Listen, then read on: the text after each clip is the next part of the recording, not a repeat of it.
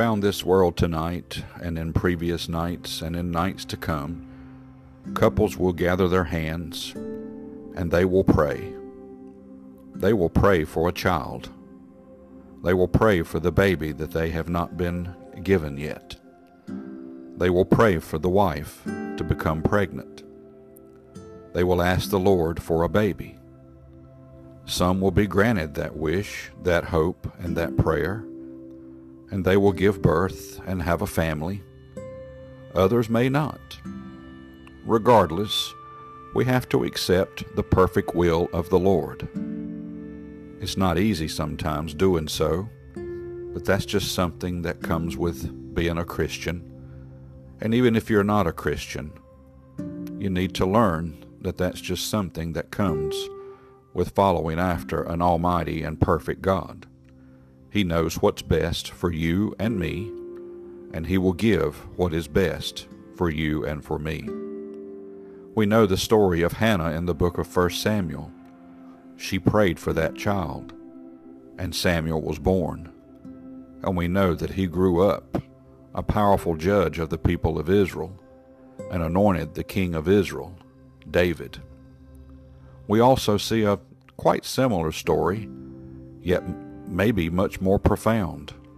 We see that in the book of Luke. We see Zacharias and we see Elizabeth. We see Zacharias doing what he's supposed to do.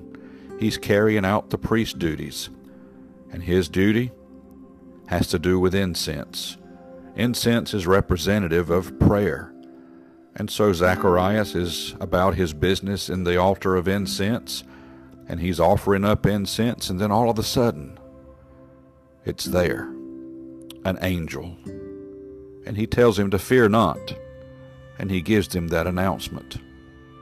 Thy prayer is heard, and thy wife Elizabeth shall bear thee a son, and thou shalt call his name John. You see, it wasn't expected, but John the Baptist would be born, and Zacharias would have his prayer answered. Persistent prayer. It usually will do exactly what it's supposed to do. It will bring about the will of God.